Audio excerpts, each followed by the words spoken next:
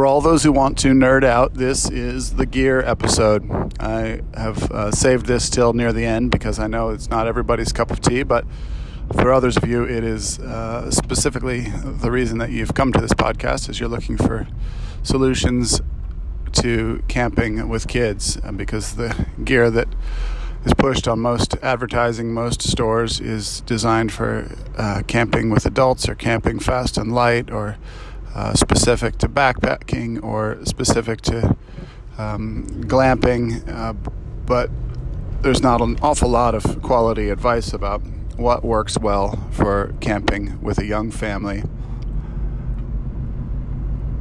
for multiple days. So I refer you back to Season 1 to some of our comments about gear and tech tips and camping hacks with Jill from Season 1, but I wanted to talk a little bit about some of the new systems we've tried out for this trip. And I'm going to begin with something that seems a little bit mundane, and that is tent pegs. In fact, I remember as a kid with my first few tents, I sort of scoffed at pegs. I always thought pegs are for people who are scared of getting blown away, and they're useless because once you have your gear inside the tent, and certainly once you're sleeping in it, there is no way it is going to blow away, which may or may not be true, but that showed that I just didn't understand what tent pegs were all about. A few camping trips in particular have helped me to realize the importance of tent pegs.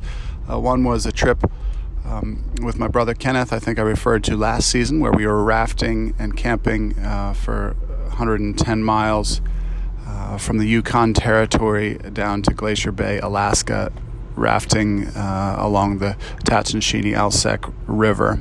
And we went for something like 8 or 9 days without seeing another human who wasn't part of our party or even hearing an airplane. So very remote, and we were the last party of the season, so it was well into the shoulder season. We had a fair bit of snow, and most of the camping on that trip was on gravel bars in the braided out glacial river.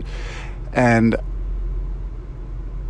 by the third day, I would say, of that trip, we were all borrowing the tent pegs. I say tent pegs, but they actually weren't. The tent pegs of my friend Ryan, the one who lived in Alaska, and he had just brought along a whole bucket full of 12-inch or maybe 18-inch steel nails, and those were the only things that were strong enough to get pounded into these rock gravel bars without bending.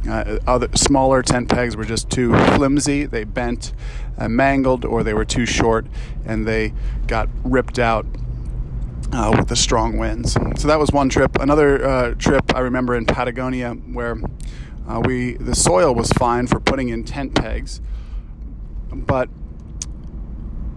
the winds were strong and consistent. And so if you just pegged out the footprint that is around the edge of the tent, you could be inside sleeping soundly at no risk of blowing away. But if you had not pegged out the guy lines, then the tent itself would flatten on top of you, which, well, it's disconcerting when you're sleeping to have strong winds bowing the tent poles down so that it's more or less flat on top of you. So it was on that trip that I began to realize the importance of pegging systems, guy ropes, and strong 3 to 4 season tents for high wind conditions. And then this last trip, we were using a much taller tent. We were using our Big Agnes Flying Diamond 8 tent, which is a magnificent 3-season tent, but its peak height is probably around 6 feet. I can stand in it with my head bowed, and so it's high, it's tall, it catches a lot of wind, and we had, as you heard earlier in this season, some terrific winds a few nights, one or two nights in Ouray, Colorado, and then again in at altitude in Crested Butte. And it wasn't sustained, but it was serious gusts, enough that I was really glad that I had guyed the tent out with those guy lines on the windward sides of the tent to help give it extra stability. And that's, of course, what those guy lines do. They're not so much keeping the tent anchored to the ground as they are adding structural support so that your tent doesn't bow or bend or get damaged in the wind. And what was interesting to me is that one of my other Black Diamond backpacking tents came with great pegs, tent pegs. They were either a cross section or a V cross section, some sort of aluminum alloy, as I recall. It was surprising to me that this Flying Diamond 8, which is one of their top shelf 3-season tents, came with their sort of standard shepherd's crook aluminum pegs. And I'm so glad that prior to this season I had purchased a few batches, I'd say maybe 10 altogether, 10 of 10 aftermarket tent pegs for this tent, because I realized just intuitively that those weren't going to cut it. And I'm so glad I did, because not only were these other tent pegs much more durable, but they held better. And when I had to resort to the pegs that came with this tent, they often either pulled out or just bent right over and were useless. So let me tell you what I got for this tent, and I actually ordered some more while we were on the trip. And they are DAC, that's just the letters DAC. It's a company that designs and manufactures the tent poles, actually, for our tent and for a number of tents across different brands. And they make probably the best high-performance backpacking and tent poles that are out there right now with aluminum alloys. And they also make these tent pegs. I think their name is DAC V, as in the letter V, Best tent pegs. So they need a new marketing person. It all sounds a little bit too like alphabet soup and a little bit too gimmicky, but the pegs are awesome. They're made out of this high strength aluminum alloy. I got the long version or large version. They're about 8 inches long, and I tell you, I used rocks to hammer these things, which isn't best practice, but unless you're going to bring a hammer along, which I'm always loath to do, it's what you end up doing if you can't push it in with your foot. And I used rocks to pound these things into other rocks, and when the aluminum pegs that came with the tent were bending all over the place, these pegs never bent. They did scuff up a bit. They did. They got a little bit of fragment, some sort of spurs and burrs on them, but I was glad to see when I was washing them off that even those spurs and burrs, for the most part, were not too sharp, so I didn't have to worry about filing them down before storing the pegs. So I thoroughly recommend those for whatever your camping situation is. Those DAC V-Best tent pegs, you can order them in a length appropriate for your application.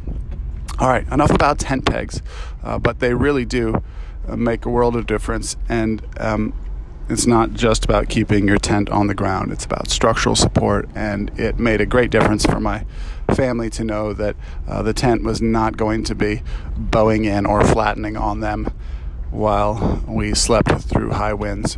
Okay, water storage. We knew that unlike our backpacking trips where we carry water filtration, we knew on this trip we were going to be camping out of a car, but we're going to be spending multiple days camping in situations where access to potable water was not easy. And in fact, in some states, we knew we wouldn't be near water at all. And so we wanted to be able to carry enough water that it was not a constant, that we weren't constantly having to go find water, but also, we didn't want containers that were so large that they're just unwieldy. And, the biggest problem, of course, with water storage, or the two biggest problems are leakage, and then the other one is often they end up making water taste just terrible. So I did a bit of searching around. What I ended up going with was something called WaterBricks. It's a company that makes these water storage systems primarily for overlanding and probably for preppers and sort of disaster preparedness people. And the plastic is good. We didn't notice it imparting any sort of taste to the water. It's BPA free. And you're supposed to be able to safely store water in those containers for months at a time. So I got 4 of those. Each of them store 3.5 gallons of water, and they nest neatly. They're sort of rectangular cubes, and they nest neatly on top of each other. And here's my review of them. They are really, really solid and really, really durable. And those were the main things to me. And I thought that was great. And I love the way they packed and stacked. The downsides are these. As some people pointed out, the way they're set up is just not designed for pouring or getting all of the water out. And so sometimes you're left with a little bit of water in the container that's a little hard to get out. There's a spigot system that I purchased that we used, but it really only works well until the water is about midway empty, and then you've got to put the thing on an angle. And the lids can be a little bit finicky. If you're a person who is not really detail-oriented about getting threaded lids seated properly on your water bottle, if you're always finding your water bottles leak, then these are probably not the ones for you because you don't want 3.5 gallons of water leaking in your vehicle. But if you do get the lids seated properly and threaded all the way down, then you shouldn't have any issues. We didn't when they were threaded all the way down. I think the 3.5 gallon size was great. It was easy enough to carry. Depending on who's going to be using it, that might be a little bit unwieldy for pouring. So often, that was certainly too large for the kids to refill their own water bottles from unless we had the spigot on it. But so mixed review of those WaterBricks, but they worked well enough that I'm hanging on to them for now, and I like the quality of the build and the plastic, and I would just urge WaterBrick to do some design tweaks to straighten out those problems. We also needed a table. Because, again, this was going to be dispersed camping. We weren't going to be at established campgrounds that have picnic tables. And so we needed something that was large enough to set up a sort of kitchen and even to eat at, and that was durable and light and packable. And I ended up going with the Summit Gear table that it seemed like it met a lot of those things. It was adjustable height, and we ended up using it for most of the trip on the bottom height, which meant that I had to bend over to cook and do dishes, which wasn't ideal, but it was a perfect height for our 3 little kids to sit out on stools and eat their meals and help with the cooking, which was great. However, and it was light, and it was packable, and it was fairly sturdy. However, I just returned it to REI for a refund. Thank you, REI, because very quickly the table surface itself is made of sort of a sandwich between some sort of plastic, and then there's like a particle board, like a high density cardboard in between 2 layers of plastic or something like that. And that once that cardboard began to absorb moisture, it swelled and it cracked the plastic surface and pretty quickly began to fall apart. And so I returned that, and I would just urge Mountain Summit Gear sort that out. Like if this is a table designed for camping, it needs to be more durable than that was. Otherwise, the size, the rigidity, the collapsibility, and the weight, all of those things were great. Any other items for this trip? Yeah, those were the main things. Oh, here's something that was a disaster. On this trip, we used our Pelican cooler because we knew that we would be going multiple days without access to stores. So we wanted to be able to keep all of our perishables cold at food safe temperatures. And it worked well for that. We would often go 3-4 days without going to the grocery store, and it would keep ice.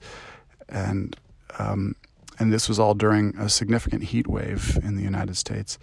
However, as the ice melted, here's a classic cooler problem. As the ice melted, it produced water, and then the water would get into the food, and then you've got a problem of, water that's mixing around uncooked meat and vegetables and all of this. So Jill had anticipated these problems, and we packed some stuff up in what we thought was hermetic Tupperware sort of containers, and she also purchased some cheap dry bags for this, but really none of those things worked that well. The Tupperware ended up leaking, so early on we had all of our coffee that we ground at home was floating in water, and many of the cheap dry bags she'd purchased ended up letting water in as well. And so we did end up throwing away a little bit of food that we just didn't want to risk contamination.